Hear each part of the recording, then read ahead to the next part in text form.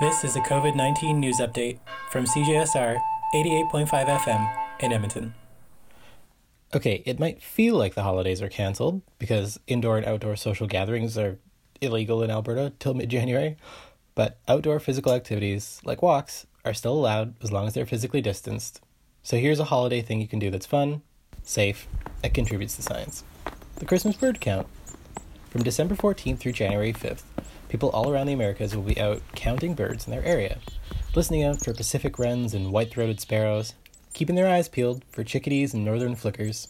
The data in Canada is compiled by the Audubon Society and Birds Canada. Then it's added up to see trends in birds across the northern hemisphere. This is the 121st annual Christmas bird count. Anyone can participate, but you do have to link up with your local organizer. Edmonton's Christmas bird count was on December 20th, but you can go to audubon.org to find a map of more organizers in the Edmonton area who may still be looking for volunteers. For CJSR, I'm Chris Chang-Phillips.